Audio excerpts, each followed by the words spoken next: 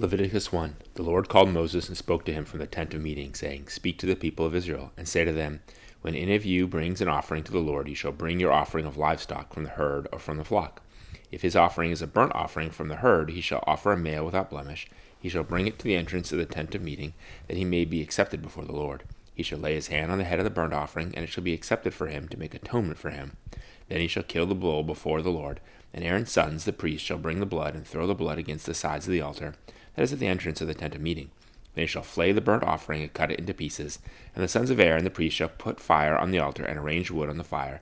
And Aaron's sons the priest shall arrange the pieces, the head, and the fat of the wood that is on the fire of the altar. But its entrails and its legs he shall wash with water. And the priest shall burn all of it on the altar as a burnt offering, a food offering with a pleasing aroma to the Lord. If his gift for a burnt offering is from the flock, from the sheep or goats, he shall bring a male without blemish, and he shall kill it on the north side of the altar before the Lord. And Aaron's sons, the priests, shall throw its blood against the sides of the altar. He shall cut it into pieces with its head and its fat, and the priest shall arrange them on the wood that is in the fire on the altar.